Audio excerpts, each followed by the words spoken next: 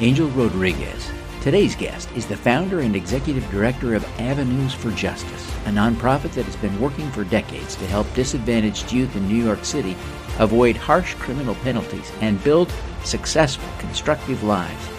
He'll share insights about his work and his superpower. I'm your host, Devin Thorpe. Welcome to the Superpowers for Good show, where we empower you. Angel, thank you so much for joining me today. It's such an honor for us to connect with you. Thank you so much, and good morning, and thanks for the opportunity to be able to communicate the message of what this particular organization, Avenues for Justice, is doing for the city for 4 decades. Well, it's important, incredibly important work that you're doing, helping kids, young adults avoid jail and get them kind of on back into roles as contributing citizens rather than in trouble with the law or in jail. So it's incredibly important work. You've been doing this personally for a long time. How long have you been there at Avenues for Justice? I happen to be the executive director of the organization and also a co-founder. This organization goes back to the mid-'70s when I started this work. I started to look at some of the problems that were happening in our city. In the 70s, I think everyone knows that this city was pretty poor and burned out, especially our poorest communities. And I come from the Lower East Side, where I'm homegrown, and I have lived there through this duration of this organization because I thought it was super important for me to be with the people that we represent. And we started this organization. We named it Andrew Glover, which is named after a slain police officer who cared about the kids and the mission that we were kind of addressing at a time when, again, the Lower East Side, which is what I relate to most, was devastated. People were not coming into that community unless you lived there, or there would be serious consequences.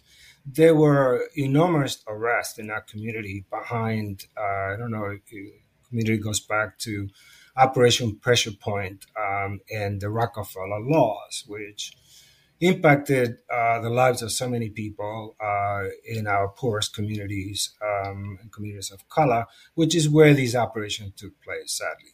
And as everyone knows, when Rockefeller laws, police would come in and take everybody from the children to the wife to the husband, who might have been the drug dealer, and there was no discretion, and it destroyed so many lives.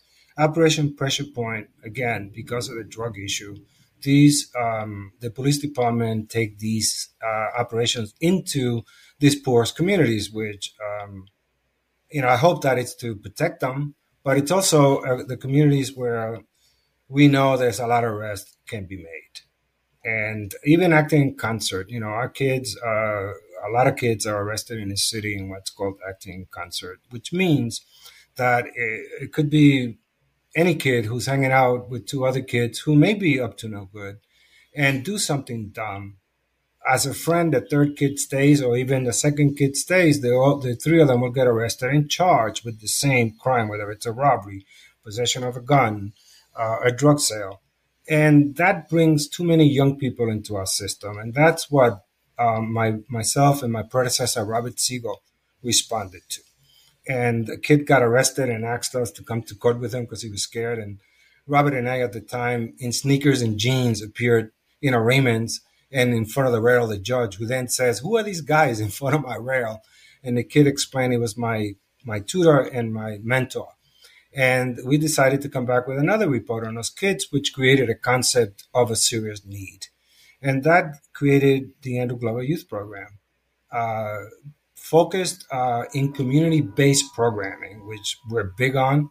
And it's our base and potentially our source that makes this organization work, and how we work with not only these young people, but families. And when I say young people, we're focused on kids 13 through 24, which is a very serious population that we're engaged with, and trying to, again, change their lives. Of course, we get involved in these cases from exemption. Sometimes the parents will come to us or to one of the counselors and say, a police officer came to my house looking for my child.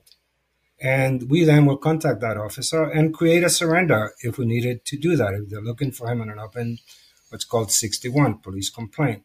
And then, of course, we appear at the arraignment and communicate to the court that if we can bring this young man to the police to surrender, I think we can bring him back to court, which is the issue of bail. And as you know, bail is very different today than it's ever been. I've been doing this since for the last 40 years, easy. And in the beginning of this organization, we dealt with some of the toughest judges in the system. And as you guys know, every 20 years, there's a big turnover of a lot of people in our system, and many of them are judges. And Judge Rough-Wax, who was a very powerful judge here, was my mentor, but was not the kind of judge that was ready to entertain kids. And that I say that because when I started this work, an incident happened in a city where a 14-year-old put his hand in his pocket and told somebody he had a gun to give him his money. The city went outraged. It was a political year. And from that, we developed what's called the Youth Part that prosecutes 13-year-olds for murder, 14 and 15-year-olds as adults. These 14 and 15-year-olds do not go to family court. They get indicted by an adult grand jury, and they would go before any judges. And like I said, Judge Rough-Wax and many other judges were not equipped to deal with kids. Think about it. I think that the community that I'm talking to probably has a lot of 14-year-olds at home. So think about your 14-year-old being in front of a judge facing state prison time and a felony conviction. That either you go to trial or you take a plea, and anything can happen from that. And so Avenue for Andrew Glover Youth Program, and I'm going to also tell you that we are known as Avenue for Justice today behind the branding. But Avenue for Justice became very active with Judge Michael Corriero to lobby 30 years ago to create a youth part so that these young people indicted under this law would not just go before any judge. And it took a lot of work going before bar associations and court administrations to get them to understand that these are kids and we need to treat them as kids, even though we are indicting them as adults. So that part was created and has done amazing things. As everyone knows, today it's a national part. Every state has a youth part. Every state deals very differently connected to the law. So I've been at this for 40 years in the Lower East Side as a community-based program that enabled us to focus on the family. So we meet a 17-year-old charged with a robbery or some kind of felony charge. My workers will go to the house. My court advocates will go and make home visits to see where these kids. I always like to see where a kid sleeps because it tells me a lot about them. And when my counselors go to that home, they find that there are other kids at home that are not doing anything or that should be in school or that have other issues. My staff will get involved because I believe that if you don't take care holistically the whole family, it falls apart. So we engage with the family the best that we can. And the best work that we do is when family engages. There are some kids today, sadly, that have no family, that are living in the city on their own through shelters and other means of jumping from place to place. I was able in the late 70s to take a building away from drug dealers, understanding that I needed a safe space for these kids to take them off the street where they naturally were, because I grew up in the projects. I hung out with my friends because my parents could not send me on a vacation. We didn't do vacations. So my free time was really downstairs playing around, and around me there were friends of mine that might have been dealing drugs, that might have been doing the wrong things, but they were my friends. And that's how a lot of kids fall into the system. They talking to this kid who may have a bundle of drugs on him, and the cop is watching, and before you know it, we're both arrested. Now charged with acting in concert. And sadly, some of the police premise is let the system decide and figure it out. When I say the system, I talk about prosecutors traditionally that have to deal with these complaints as they come in, and also judges who have a say. when they understand the case and see that this other individual perhaps had nothing to do with it. It's about always trying to adjudicate. We're always trying to, if we're working with kids under the age of 18, we know that on a first felony, we can, depending on the case, of course, get them adjudicated. And that is very important, even on misdemeanors, because a lot of our kids suffer a lot of these situations, as I call them, early in their lives. And these records, especially today, stay in their records forever. Anybody can press one button and they come up. And you should see the faces of some of these young people who have gone through us, through the system, who have come out on the other side, who have been adjudicated, who are doing the right things, who apply for this great job that they're so happy with. And 2 weeks later, they do a check and they wind up firing these young people. And then what happens to that young person? What is he going through and processing, thinking about? He's trying to do the right thing and they won't let them. So our counselors are always through a lot of workshops, addressing employment, addressing education. That's a big to do. Today we do a lot online, which enables us to communicate with a lot of kids. So I was able to get that building from these folks. I fought the city for about 4 years. I somehow maneuvered a $25 a month lease to a abandoned property. And when I wanted to buy it at a fair market value from the city, they were kind of, we don't know if we want to sell it. And I reminded them that I had this lease that I could pay $25 forever. And at the time, Carol Bellamy, who was in office, and Andrew Stein, who were in office, who understood the work that I was doing. And I was one of the first ATIs, without knowing that, in the city, providing this amazing service that they understood. And they helped me. I was able to buy this building very inexpensively, and through some of our friends and a board, I was able to gut the building, pay for it, gut it, and have kids in it in 6 months. And that building has been, if you go there today, it stands as the day that I built it, because generations have gone through that building and they take care of it. It's amazing, and you have to see it to believe it. Yeah. We also, in 1999, there was a need because Harlem, which was a community in East Harlem that was also feeding a lot of people into the system. And as you guys know, any case that happens in Manhattan goes into Manhattan's courts. And again, we're like different cities. Thing happens in the Bronx goes to the Bronx. So I expanded and replicated the program in Harlem.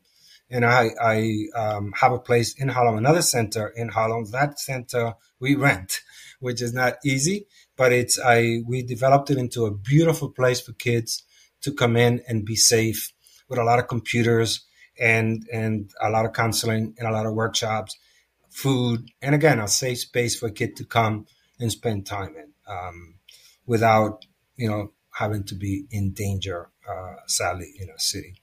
We're always trying to get kids back into education, which is not easy. A lot of our kids, there's a lot of special education, there's a lot of IPs and issues that, that bring our kids down. I dealt with an issue just yesterday with a young man who went to school with an instrument that he took away from a 7-year-old. He's walking a 7-year-old brother to school. And he noticed that he had this tool on him. And this tool can be opened up into like a little knife and different things. It's a utility tool. So he took it from the kid, put it in his pockets, and got him to school, and then went to school with the tool in his pocket. He went to the nurse, and the nurse is asking, "What do you have in your pocket?" The kid says nothing. So, of course, it's bulgy. Something is there. So they called security, and before you know it, they got this kid now suspended, put out of school. I get to talk to the principal, and as it turns out, at first they called it one of the top weapons, and I go, top weapon is a loaded gun. This is a utility tool. But at the end of the day, it was poor judgment from the young man. But I'm happy to say that the school understood that and are willing to, again, recover the situation and the suspension.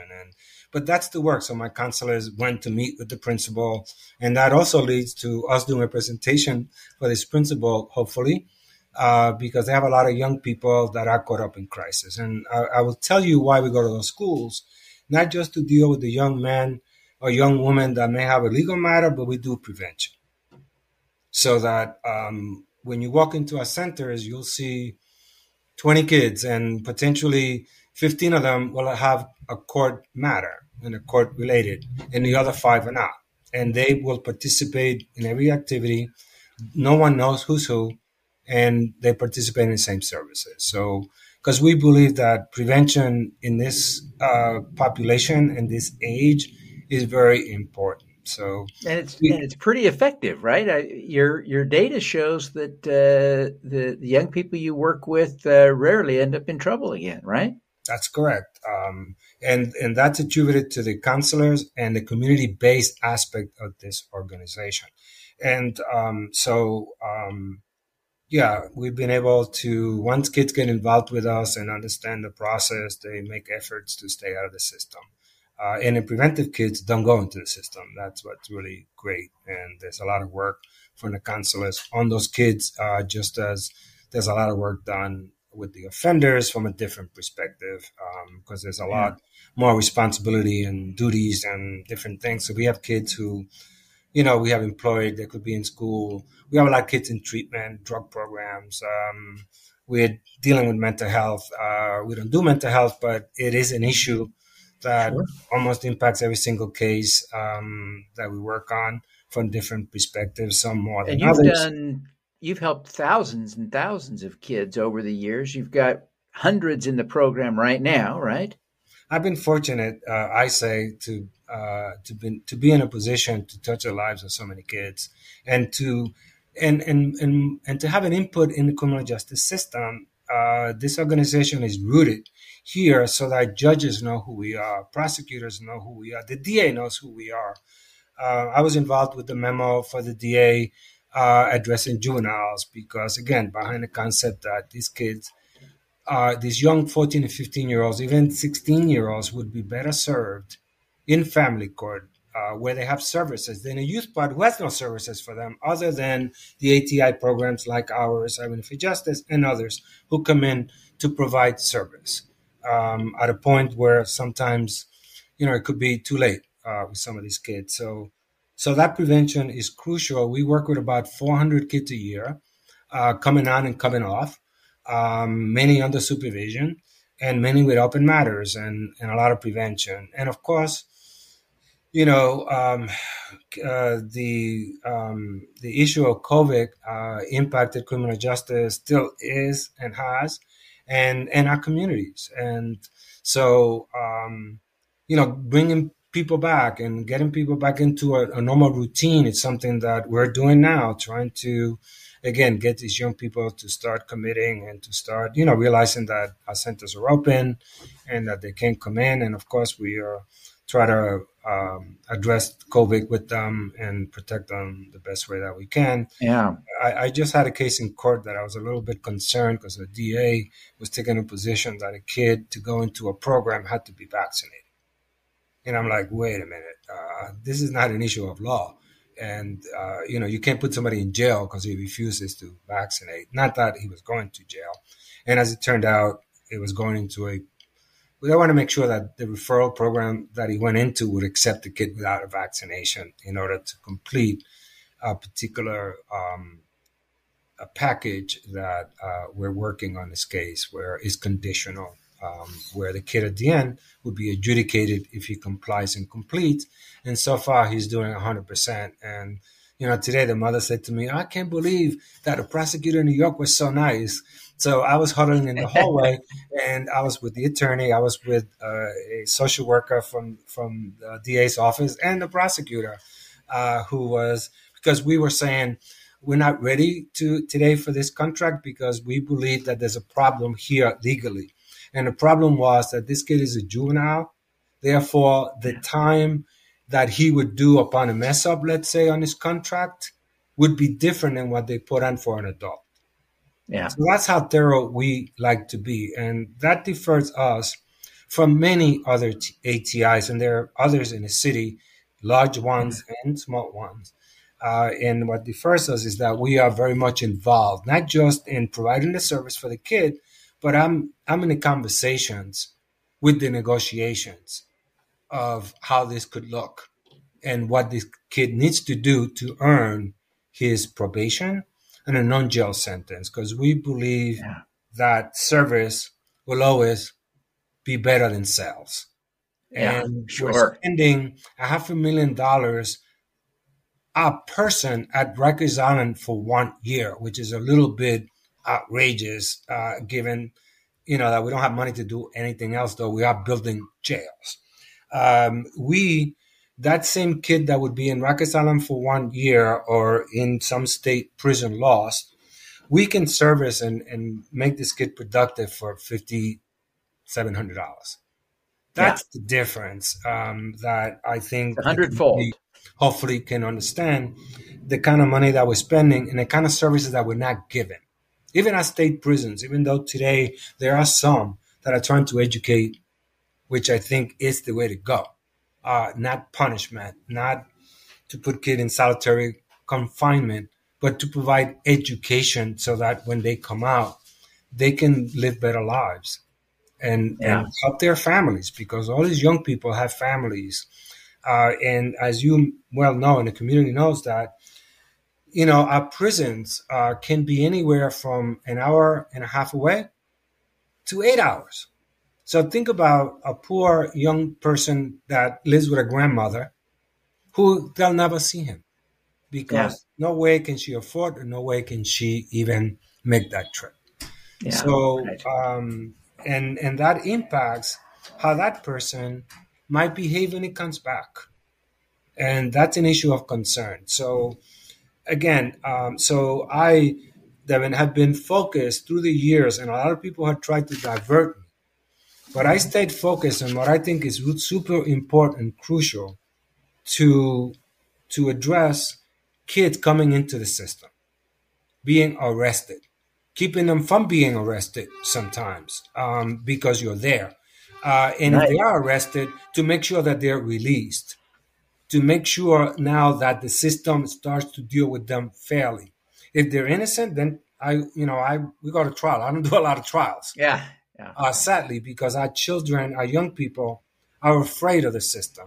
They believe that the system is not fair to them, and they don't trust it to the degree. And that's part of what we do, is sensitizing these young people that the system does what they need to do sometimes, but they're not out here just to get you.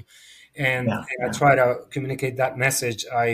When I was, like I said, huddled this morning with this family, the parent said, "I can't believe how that a prosecutor in New York would be that nice to Yeah. my Yeah. son, who's here Well, charged with a you've really yeah, you've really accomplished a lot. You've helped thousands of kids. Some of them, I'm sure their lives have really literally been saved by the work that you're doing. Certainly, years and years, thousands of years of prison time has been avoided because of the work that you've been doing. What do you see as your superpower? Um, I don't look at it as a superpower. I look at it as like I said earlier, that I've been blessed because I've been able to do things for people that it could not be done. I don't think by anybody else, given the time and what was going on. I can begin to tell you stories of the role that we play, from, a call from a police officer to help because they tracked down a stolen bedroom set into the community to a family that's a good family, but they bought stolen property.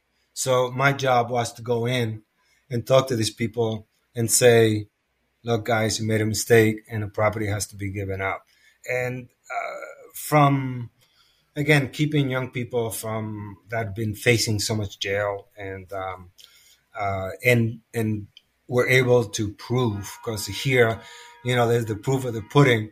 When a kid is charged with a crime, it takes a long time, and it may be a good kid who will never be involved in that again, but he is held to a standard that is tough.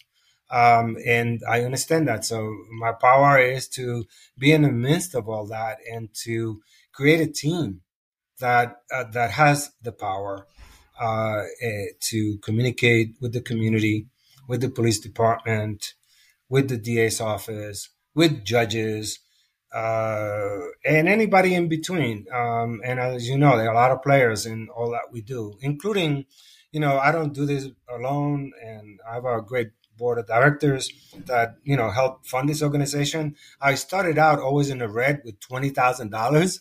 And today we are a $2 million organization, which is kind of scary because I have to raise it every year privately.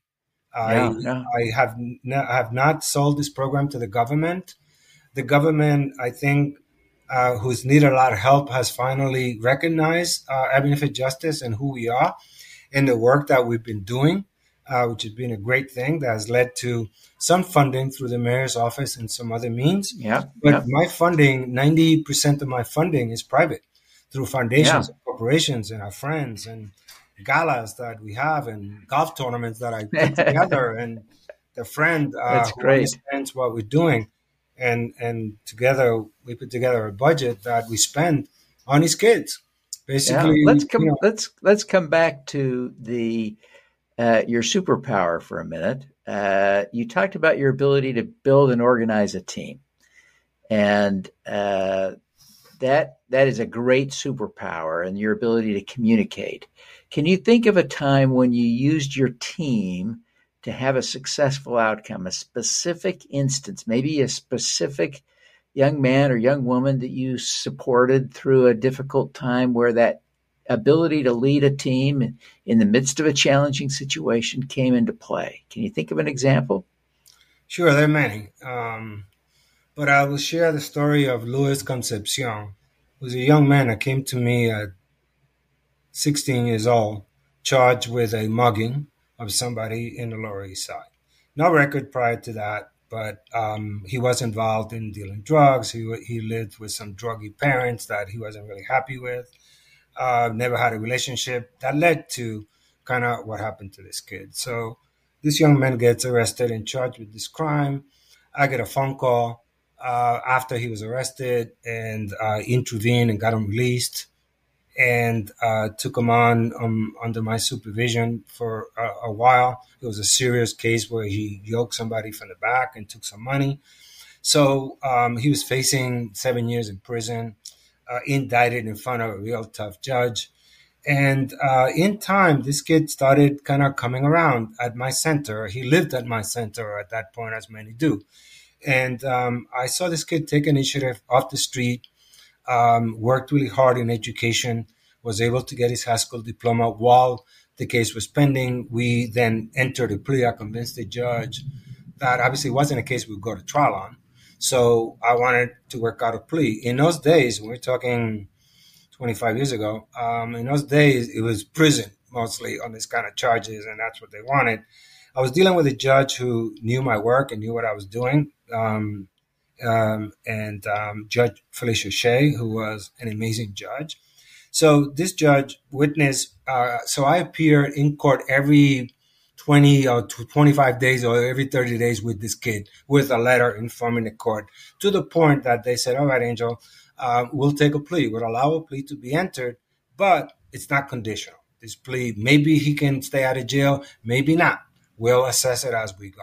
So not having a lot of choices, and I taken a lot of those kind of pleas, and I understood exactly where this kid went, and he did too. So we took this plea, and we deferred it. It was a year later when he finally got to the other side, and the judge, because he was under the age of 18, my negotiations was with the Supreme Court judge, not the prosecutor. And the judge turned to me and said, look, Angel, I've seen the transition of this kid in front of me, so I will certainly allow the plea. And if he does the right things for the next year, I will adjudicate him a youthful offender and he'll have no criminal record. And that's what happened. So this kid gets adjudicated.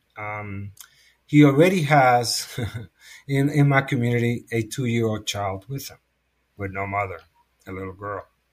So he says to me at a point, once he's on probation, like maybe 8 months into probation, that he wanted to maybe go into the armed forces and help his kid. So I go, kid, go take the test. He went to the Marines and took it, and the Marine recruiter called me. He said, Angel, I understand you're working with this kid. He's under your supervision. He scored high. I want him. I want him. So I said, are you willing to come to court and talk to the judge? Because he's on probation. That takes me into a whole different perspective. So the guy said, I can't really come to court. So I now go to probation and say, look, guys, this is the story. You guys know how long this has happened. You know where this kid has been. I need his probation to be terminated so he could be inducted into the Marine Corps. Probation said, Angel, we respect your work, but it's a violent crime. It's too soon. We can't do it. So, of course, in how I work with my superpowers, I go directly to the judge that sentenced the boy and I stand in front of her rail. She goes, Angel, can I help you? Come on up to the bench. I go up to the bench and I put it on her plate. She goes, again, Angel, I saw this kid transition in front of me. Let me do a checkup on him. And if it's correct, I'll do it. Within 2 weeks, this young man's probation was terminated and this kid was inducted into the Marine Corps. I went to Quantico, Virginia to put honors on him upon his request because his dad wasn't connected to him. I will tell you all that this kid went into the Marine Corps to do 4 years. He did 20. He fought for this country. He went to Iraq 4 times. One of the biggest issues with this boy, I call him a boy, with this young man who's 42 today, was that with the YO, he wasn't sure that he could qualify to become an officer of the military. And so we had that conversation. And I said, kid, you've been a Marine for 4 years. You can bodyguard the president. Apply. He did. And to be very honest, he was discriminated against and did not make it. And we had another discussion. Do I challenge it and reapply? We agreed that he should, and he became a captain. So the story is that this young man today, one of my proudest moments was to go out west to his ceremony of retirement, where his flag was folded and presented to his wife.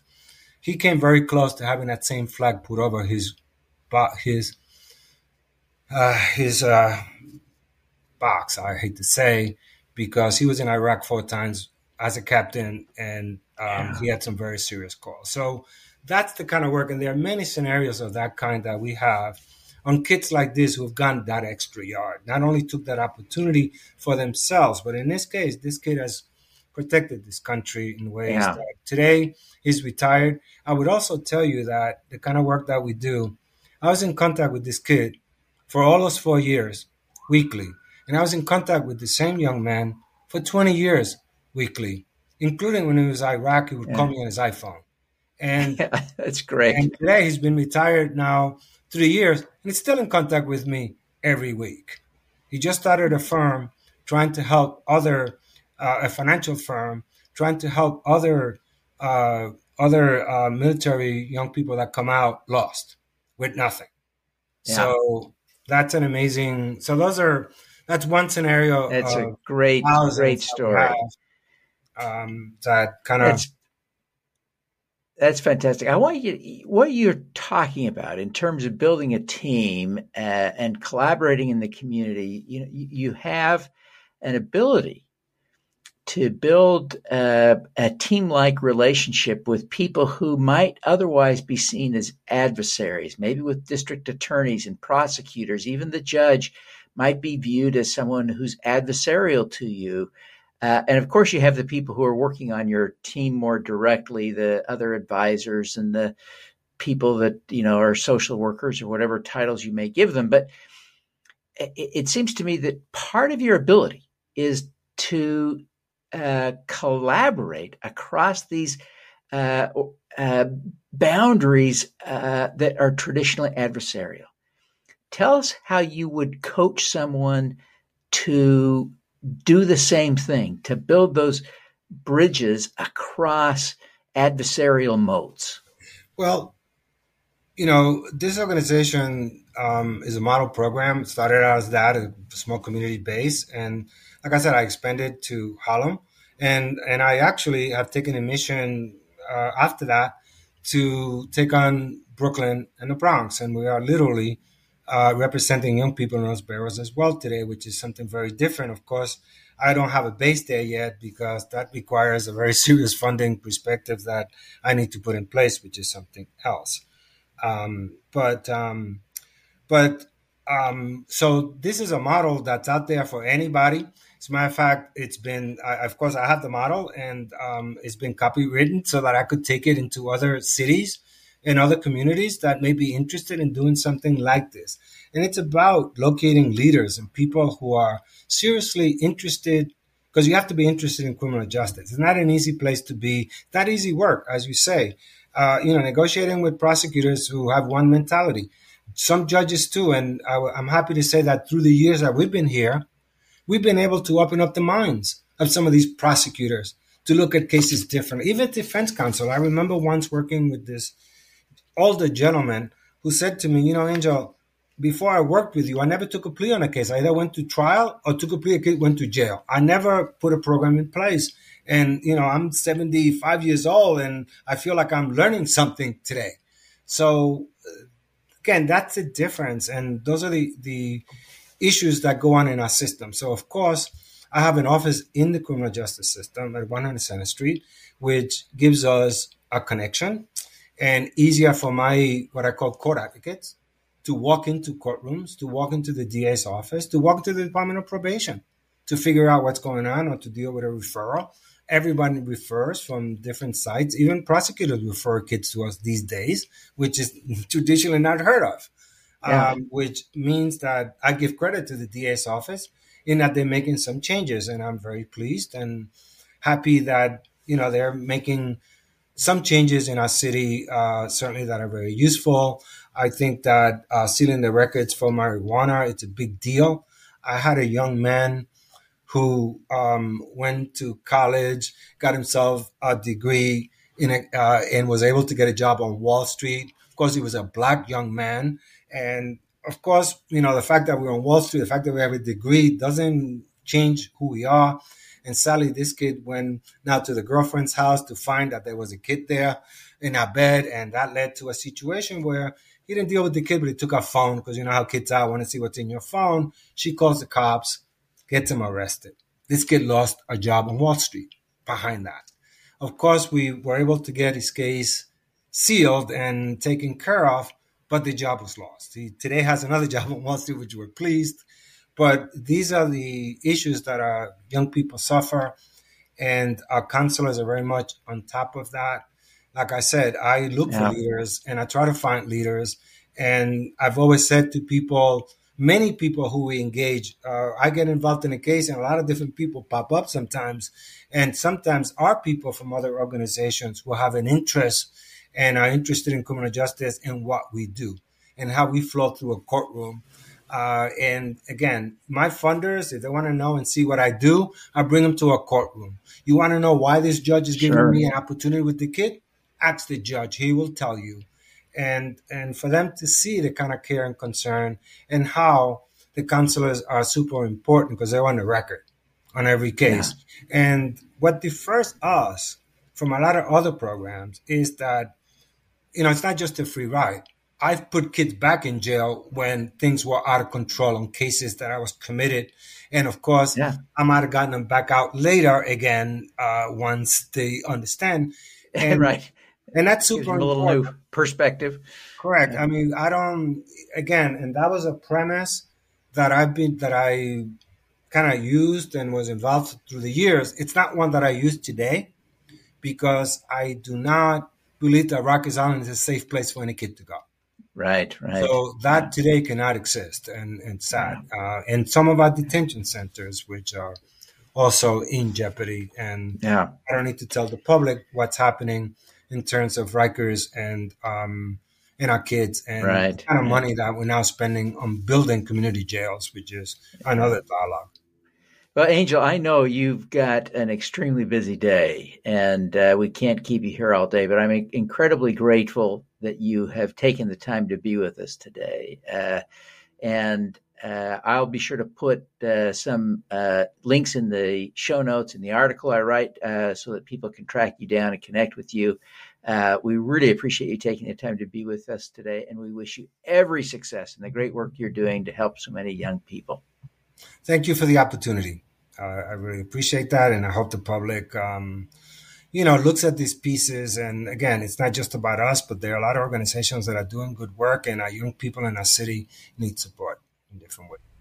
Alrighty, let's do some good. Thank you for tuning in to the Superpowers for Good show.